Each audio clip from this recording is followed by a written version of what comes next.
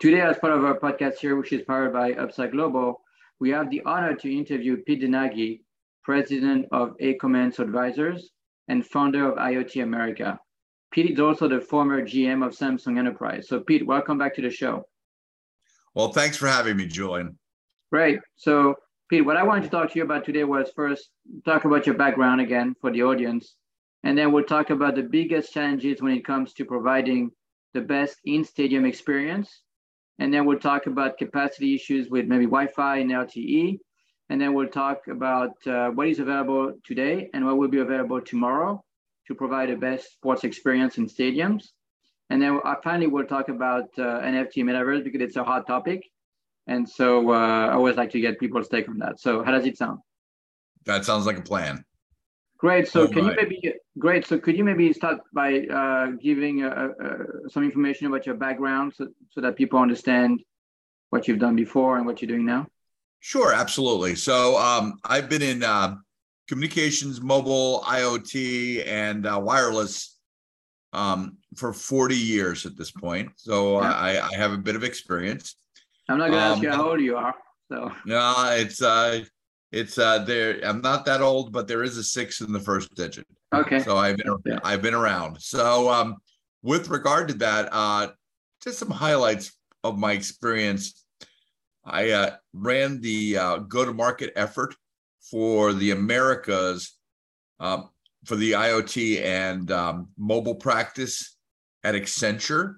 Yeah. After that, I worked as the GM of the United States from the enterprise perspective at Samsung. And we worked together at Samsung, there. The effort that we led to the instantiation of Knox, which is the security protocol that's currently used on the Samsung devices. So in some regards, I'm the father of Knox. Yeah.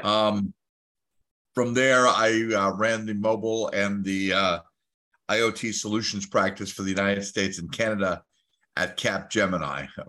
After Cap Gemini, I formed Acommence Advisors in 2013 as a consultancy to go forward and provide technology advisement and go-to-market advisement in the mobile and IoT communities, as well as working with companies for business acceleration. Some of the companies I've done consulting work for have included Comcast, Google, HTC, LG, Kyocera, and others in the mobile space. Currently, right now, I'm doing some work for Ericsson. In addition to that, I founded in 2017 IoT America, which is an IoT sensor company providing connectivity for rural America, farmers, ranchers, small towns with regard to getting data. I have also spent 4 years on the partner board at Microsoft for Windows Mobile, Windows Phone. I have spent time on the business working group and the fixed wireless group for the CBRS Alliance, which is a 5G wireless standard in the United States currently. I've worked on a collaboration book called Managing the Mobile Workforce, which published in 2010. Some of the collaborators I worked with included executives of major companies like HP, as well as one of the collaborators on the book was Stephen Covey. So I was very thrilled to work on that book. I wrote the platform section. I have spoken at over 100 conferences on three continents. And, still enjoy what I do greatly. Actually, one of the things I just recently got done doing, which is a very interesting project, Julian, I just wrote the 5G strategy and the business use cases for DFW International Airport and the proof of concepts that we instantiated for 5G using CBRS actually won the CBRS Alliances, the OnGo Alliances, National Use Case of the Year. That's great. For those who don't know, DFW, that's Fort Worth in Texas, one of the largest, I think, airports in the States, right? So it's actually the second busiest airport in the United States, and from a landmass perspective, the airport is about 77 square miles. Mm-hmm. It's physically the same size as the island of Manhattan. All right. So yeah, I've been there. I've been there a few times. So congrats on that. You're really accomplished for sure. So specifically regarding sports, and I'll give an example. Few years ago, I was at the Camp Nou in Barcelona. I was watching the game between Barcelona and Real Madrid, and I had my phone there, and I was trying to get on the Wi-Fi to watch to go on the internet, and I could not. I was unable to get on the internet using Wi-Fi. I was like, this is just ridiculous. I mean, you're in one of the best stadiums in the world, the biggest ones, and I can't even get on the Wi-Fi. So which bring my question to you is, what do you think are the biggest challenges when it comes to providing the best in-stadium experience nowadays, especially from a network perspective, right? Being able to, serve the web, maybe capture some videos and stuff like that. That's a great question. Airports and stadiums and ports all share the same endemic problem, and that's density, right? They are hugely dense areas. Can you explain what density means? Because some people may not know. And I was going to absolutely explain that. So density is a real, interesting problem in cellular technology.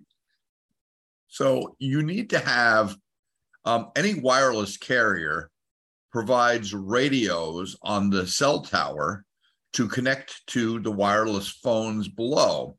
Yeah. So the more phones there are in a stadium, as you will, the more radios you would have. The same thing holds true for Wi-Fi. So in Wi-Fi, typically in a building or a stadium or a port, we call the Wi-Fi radios APs, access points. Yeah. Okay. We have them in our house. So you have a Wi-Fi router, and you can connect all of your devices to the Wi-Fi router. If you have a big house, okay, you would actually have a Wi-Fi extenders, because the Wi-Fi signal will only go so far. Typically, Wi-Fi uses two different RF frequencies, radio frequencies, and that would be 2.4 gigahertz and 5.8 gigahertz. Now, 2.4 gigahertz goes real far, but doesn't carry as much data as 5.8 gigahertz. 5.8 gigahertz carries more data, doesn't go as far. Yeah. So in a stadium, when you have 60,000, 80,000, 100,000 people all trying to connect to the Wi-Fi or all trying to connect to cellular, you need more and more and more access points, because what ends up happening is an access point will only handle so many concurrent, users. So what happens in a stadium, and this is real frustrating, and this was the same for Wi-Fi or for cellular. You connect to the Wi-Fi or the cellular, pardon me. Yeah. And then you transmit data, and then you disconnect because somebody else is trying to get the Wi-Fi data. Yeah. And then you end up going and now you don't have service, and you're mad because you say, I just had service a minute ago. How come I don't have service now? Well, it's not because they don't have service. They don't have enough service. So in my case, I wasn't able to get on the internet because they didn't have enough access points. Is that? They don't have enough access points and enough radio frequencies. And this is, this becomes more and more of a problem when you have older Wi-Fi technologies or older cellular technologies than newer technologies, right? So, so what ends up happening, and this is really frustrating, a lot of users in the stadium see this happen all the time. They either can't connect, or if they do connect, they can only connect for a little bit of a time, and then they have to reconnect. Yeah. And because their phones are continually searching to connect and to disconnect, okay, the phones are working really hard to look for signal, which drains your battery. So then at that point, your phones all of a sudden go out of battery, and you're like, why all of a sudden is my battery out? I came to the stadium with a full charge. Yeah. And that's another inherent problem. And that has to do with the density of the radios that are put in a stadium. And would you say that, because I when I get on the plane, right, I like to get on the Wi-Fi, and sometimes you know, and you have to pay for it, right? So I get on, and sometimes I'm not able to get on the Wi-Fi, even though I end up paying for it. So is it because there's not enough access point on the plane? That's exactly correct, right? So and then on top of that, of course, you know, so success in data transport is always mitigated by you know, the amount of throughput at the weakest point. Yeah. Right. So if I have, let's say, Wi-Fi in a building, right, the weakest point might be my Wi-Fi AP. So if I have enough Wi-Fi access points, then it's all, you know, depending on how much bandwidth I have serving the Wi-Fi access point. So case in point, if I have a Wi-Fi router at the house and I only subscribe to 25 megabits per second of internet access that's connecting to my Wi-Fi at the house, well, I can only get, you know, at best 25 megasecond down. If I have 100 meg service, then I get 100 meg down. If I had gig service at the house, then, you know, the point of gating would be how fast my Wi-Fi router could go. If my Wi-Fi router could go that fast, then the question is, how fast can my computer actually accept the Wi-Fi signal, or how fast can my phone accept the Wi-Fi signal? So if you have a brand new phone, you can go really fast. If you have an old phone, you can't. If you have a new computer, you can go really fast. If you have an old computer, you can't, because it's the network interface card in the computer that attaches to the, you know, to the Wi-Fi, or the Wi-Fi, you know, the Wi-Fi chipset, let's say a Broadcom chipset in your computer, you know, is speed rated. So it only accepts so much speed. So your speed is always going to be maximized by the weakest point in the communications. Mm-hmm. Okay, I see. Makes sense? Yeah. So if you look at what we have available today from a network perspective, we have 5G. We've got Wi-Fi 6. Some devices support Wi-Fi 6 already, I believe. So can you talk about, you know, what we have today and what we're going to have in the future? Sure. So what are the use cases too, right? The use cases. Yeah. So let's go to Wi-Fi first. So most people in their homes or in their offices, they have, you know, an older version of Wi-Fi called Wi-Fi 5. Yeah. Okay. And, you know, real good, works nicely. But a new iteration of Wi-Fi has come out called Wi-Fi 6. Yeah. So Wi-Fi 6 has, you know, better utilization, you know, capabilities, better channel access, provides more connectivity channels per wireless router. And candidly, Wi-Fi 6 actually offers the first security update in Wi-Fi, in the Wi-Fi protocol, in 15 years. I didn't know that. So, interesting. Okay. Yeah. So, you know, basically Wi-Fi 5, the best security that's in the protocol is called WEP2. Yeah. And in Wi-Fi 6, we now have WEP3, which is a much higher level of encryption and capability in Wi-Fi. Yeah. So, you know, obviously from a security perspective, Wi-Fi 6 is more secure than Wi-Fi 5. However, it's always backwards compatible. So if you put in a Wi-Fi 6 router and you only have a Wi-Fi 5 device, no worries, I can connect to the Wi-Fi 6 router. Now, there's another protocol in Wi-Fi that's come out recently. So in April of 2021, the FCC dedicated new spectrum for public use, which is called the 6 gigahertz spectrum. So before we had 2.4 and 5.8. So now we have the 6 gigahertz spectrum, which, you know, provides an enormous amount of bandwidth for Wi-Fi. It actually provides 1.2 gigahertz of bandwidth, and it goes from 5.875 gigahertz to 7.125 gigahertz for all the people that actually want to look at the spectrum allocation. What it means to you in English, okay, is that you now have more Wi-Fi channels that can connect to faster than previously. Okay, so it also in Wi-Fi 6 has the ability to inherently provide something called Wi-Fi mesh.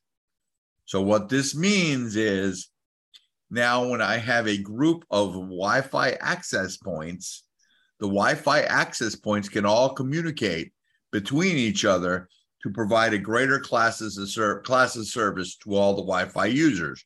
So if I have lots of Wi-Fi APs and I can't necessarily, access one, or I don't have connectivity to one, I actually through the mesh can provide greater connectivity to the users. So it works better.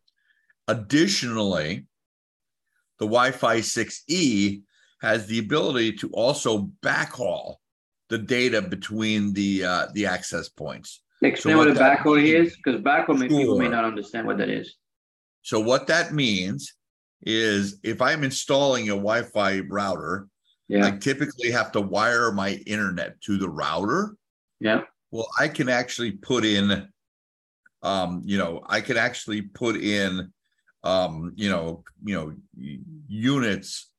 APs that are actually not physically wired to the internet, but the through the 6 gigahertz channel, I can actually transmit the data between the Wi-Fi access points to send the data to remote locations. So what this means in a stadium where I have, I don't have fiber or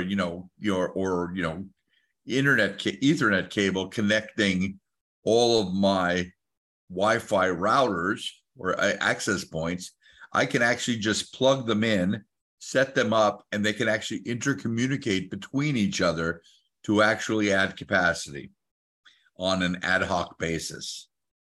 Really good for like an outdoor event or a stadium event where you actually want to temporarily go bring in capacity in different locations.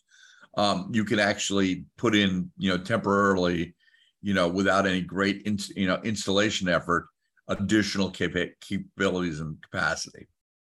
Yeah. So now let's talk. We did want to talk about 5G. Yeah. Since we spent all this time on Wi-Fi, so technically, 5G is nothing more than a software upgrade.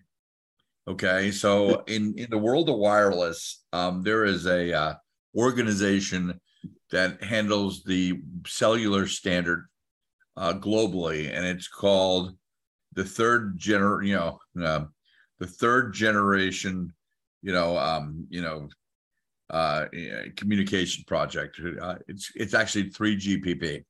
Yeah. Okay, so 3GPP, third generation partnership project is actually the acronym. So 3GPP is the standard and that monitors the software for all the cellular licenses for all the wireless carriers worldwide.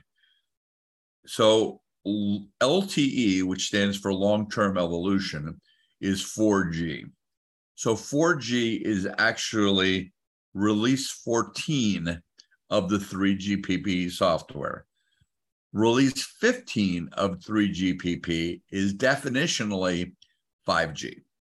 So it's a software upgrade. But to provide the capabilities, you also need to have a hardware upgrade to the radios. So the big difference between 4G and 5G, or LTE and 5G, is that 5G can go faster. 5G also has the ability to access the upper levels of radio frequency that were never able to be used before. And that's all the frequencies above 6 gigahertz per, of radio frequency. And it also has the ability to increase the density. And what I mean by that is that in a public venue or any venue, Release 14 or 4G had the ability to concurrently connect 2,000 devices in a square kilometer. Okay. Which means if you're in a stadium, okay, which, you know, there's a couple of kilometers in a stadium, you can only through the radio set probably connect anywhere between 4,000 and 10,000 devices at any given time. Again, adding to your frustration. Yeah. With 5G, okay, they upped it exponentially. Mm-hmm. So you can go from 2,000 concurrent connections to 1 million. Wow. So you're 1 million, that's that you know, you have enough in the stadium, right? 1 million. Right. There's 1 no million. stadium with 1 million, you know, users. There's no there. Well, and the reason that they upped it to 1 million, is because we actually don't think of all the connections, right? Mm-hmm. Because with IoT, with Internet of Things, you can have multiple connections. Yeah, you have multiple connections, right? So let's take the NFL. So we all look at those little funny stripes on the jerseys. Well, they're actually IoT sensors, right? And you look at all the sideline information and you look at all the bars and great. Well, there are thousands of sensors on an American football field. The same thing for, you know, European football. There are thousands of sensors that are in the stadium that are not connected to cell phones, but are providing data back for analytic review. Okay, right. Well, that actually impacts the connectivity as well. So the reason that they went to 1 million was to ensure that, you know, you can do all the cell phones and all the sensors and whatnot. And moreover, you know, when we look at a cell phone, we always talk about the voice radio, right? Or the data radio. Well, candidly, in most smartphones today, they're architected with anywhere between 15 and 30 sensors. So now you can actually have multiple sensors per phone. And then when you start talking about wearable devices like smartwatches or VR headsets, or, you know, sensors that monitor, you know, impact in your shoes, or, you know, heart rate sensors or what have you, you know, that number goes up really fast. So that's why 3GPP went a big step and went to 1 million concurrent sensors. So that in a 5G stadium, okay, any stadium that's configured for 5G, and as long as you're using 5G on your phone, or your phone is 5G capable, that problem is mitigated. Now, again, goes back to the single point of failure. So if the cell carrier doesn't have enough radios in the stadium, if they don't have enough connectivity, fiber connectivity back from the radios back, you know, to the network, you know, these could all be gates of contention. But architecturally, when you have a 5G stadium, that problem goes away. And that's why you're seeing a huge effort. Case in point, Verizon has already claimed that they've wired up 80 stadiums in the United States for 5G. Okay. Now, and of course, all the carriers are doing that. Right. So now everybody is already, I mean, a lot of people are already looking at 6G, right? And whenever you got a new technology, people are always asking, okay, what is the killer use case, right? So let me ask you, if people ask you, what is the killer use case for 6G? And how is the experience better? Or how would the in-sports stadium experience would be better with 6G? Okay, so if you look at 5G, if you look at all the Gs, right? So cell phones came out in 1985. So that was 1G in 1985. So they have every 8 to 10 years, we get a new G, right? So if you think of 5G came about in the end of 2020, you're going to look at 6G coming out anywhere between 2027 and 2030. Okay, that's when 6G is going to be deployed. And whenever we talk about 6G, everybody always says, well, wait a second, we don't have 5G yet. And the answer is, well, mostly you do have 5G. The difference is that there's three types of 5G. There's the low bandwidth 5G. There's the mid-band 5G, and then there's the millimeter wave 5G, and that's the super fast 5G, right? That's the 5G that can go 2 gigabits per second. The low band 5G can go 40 to 70 meg per second, but it goes real far. The millimeter wave 5G, which goes real fast, can only go about 1,100 meters. Getting to your question, what happens to 6G? So the first thing with 6G is we are looking at the millimeter wave spectrum utilization for 5G, and that is using frequencies anywhere between 24 gigahertz and 39 gigahertz. Okay, so 5G accesses radio frequency up to 60 gigahertz. Okay, which means that we have all this new spectrum we can use for wireless, and it's really fast. But the problem is it doesn't go real far. Yeah. So 6G is going to introduce spectrum above 60 gigahertz of spectrum, and we're actually going to be talking about terahertz connectivity, right? So we're going to be using spectral fields that are just way up high, which is going to increase capacity. There'll be some issues with distance, of course, and the speeds will be very fast, right? And the latency will be instantaneous. So the applications for that will be, in sports, instant access to information, really high definition video, right? We're talking about, video definitions beyond 8K. Yeah, we're talking about 12K, 16K video definition, right? Yeah, we're going to be talking about very fast analytics. I understand. So those are the type of things that are going to be coming. You're going to look at some the holographic images, as well as AR will be greatly enhanced as we go up the speed chain. So we're gonna see some very fast speeds and some very good latencies.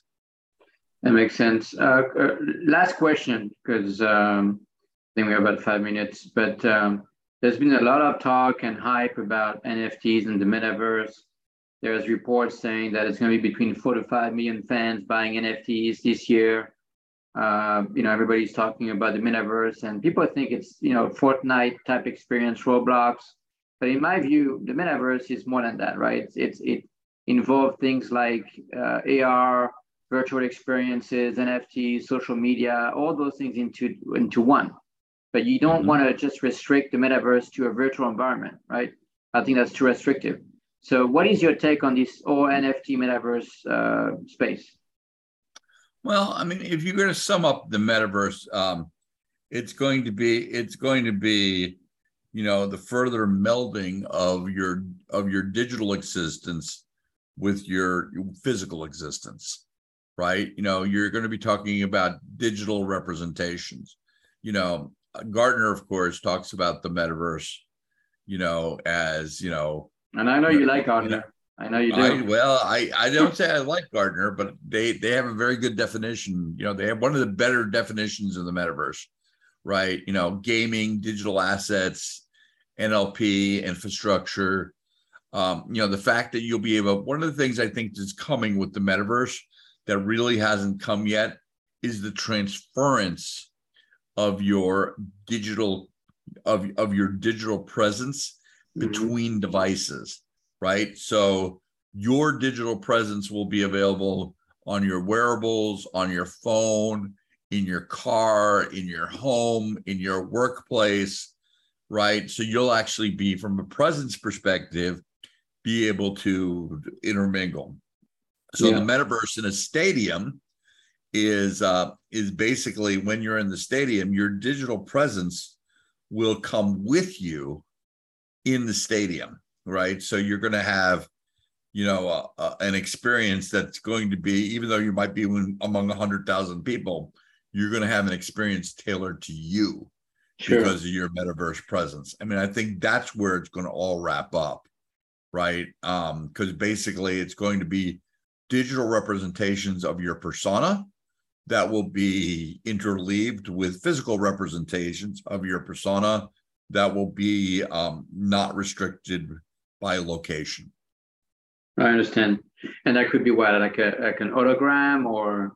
Well, I mean, it could be, physically, if you're there, right? So let's say I'm at AT&T Stadium in Dallas and I'm watching the Dallas Cowboys, right? So at that point, I'm sitting in the stadium, but everything around me that I see is tailored to my preferences. Okay, so that would be your digital, persona being interleaved with your physical persona, right? And the experience that I have in the stadium, even though I'm sitting in the stadium seat, is tailored. I think I understand what you're saying. Yeah, to my preferences. Yep. So they will know your preferences because of past behaviors, and they'll be proactively. Right. So when the person comes around to get me a beer, right, or they'll know that I'm allergic to peanuts. Sure.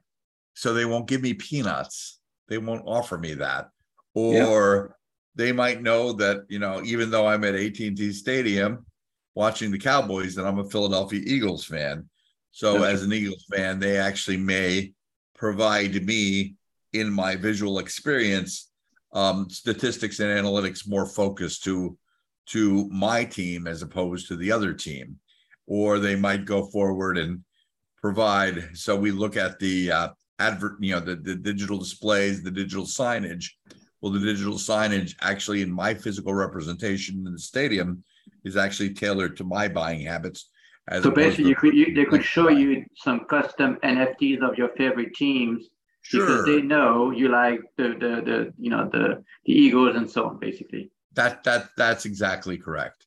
Okay. They'll actually be able to tailor the experience to you in the stadium or wherever you be. Obviously this is going to be everywhere.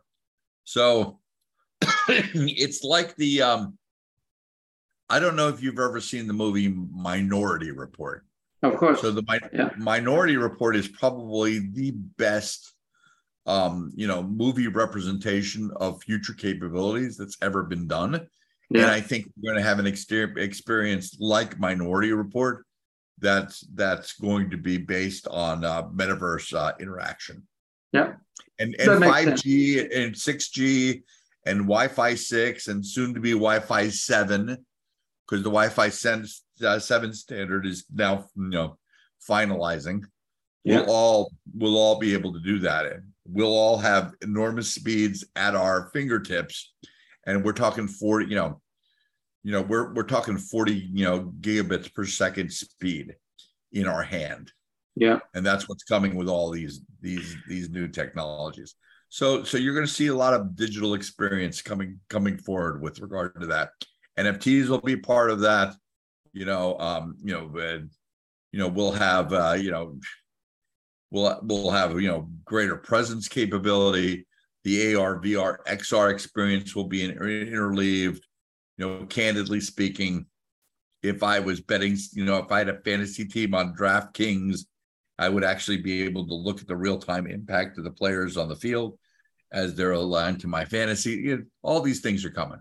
That makes sense. I understand what you're saying. So look, it's exciting. So look, we're at the end of the interview, but I wanted to thank you for your time today. It's always great to talk to you. So thank you very much for your time. All right. Thank you. Thank you.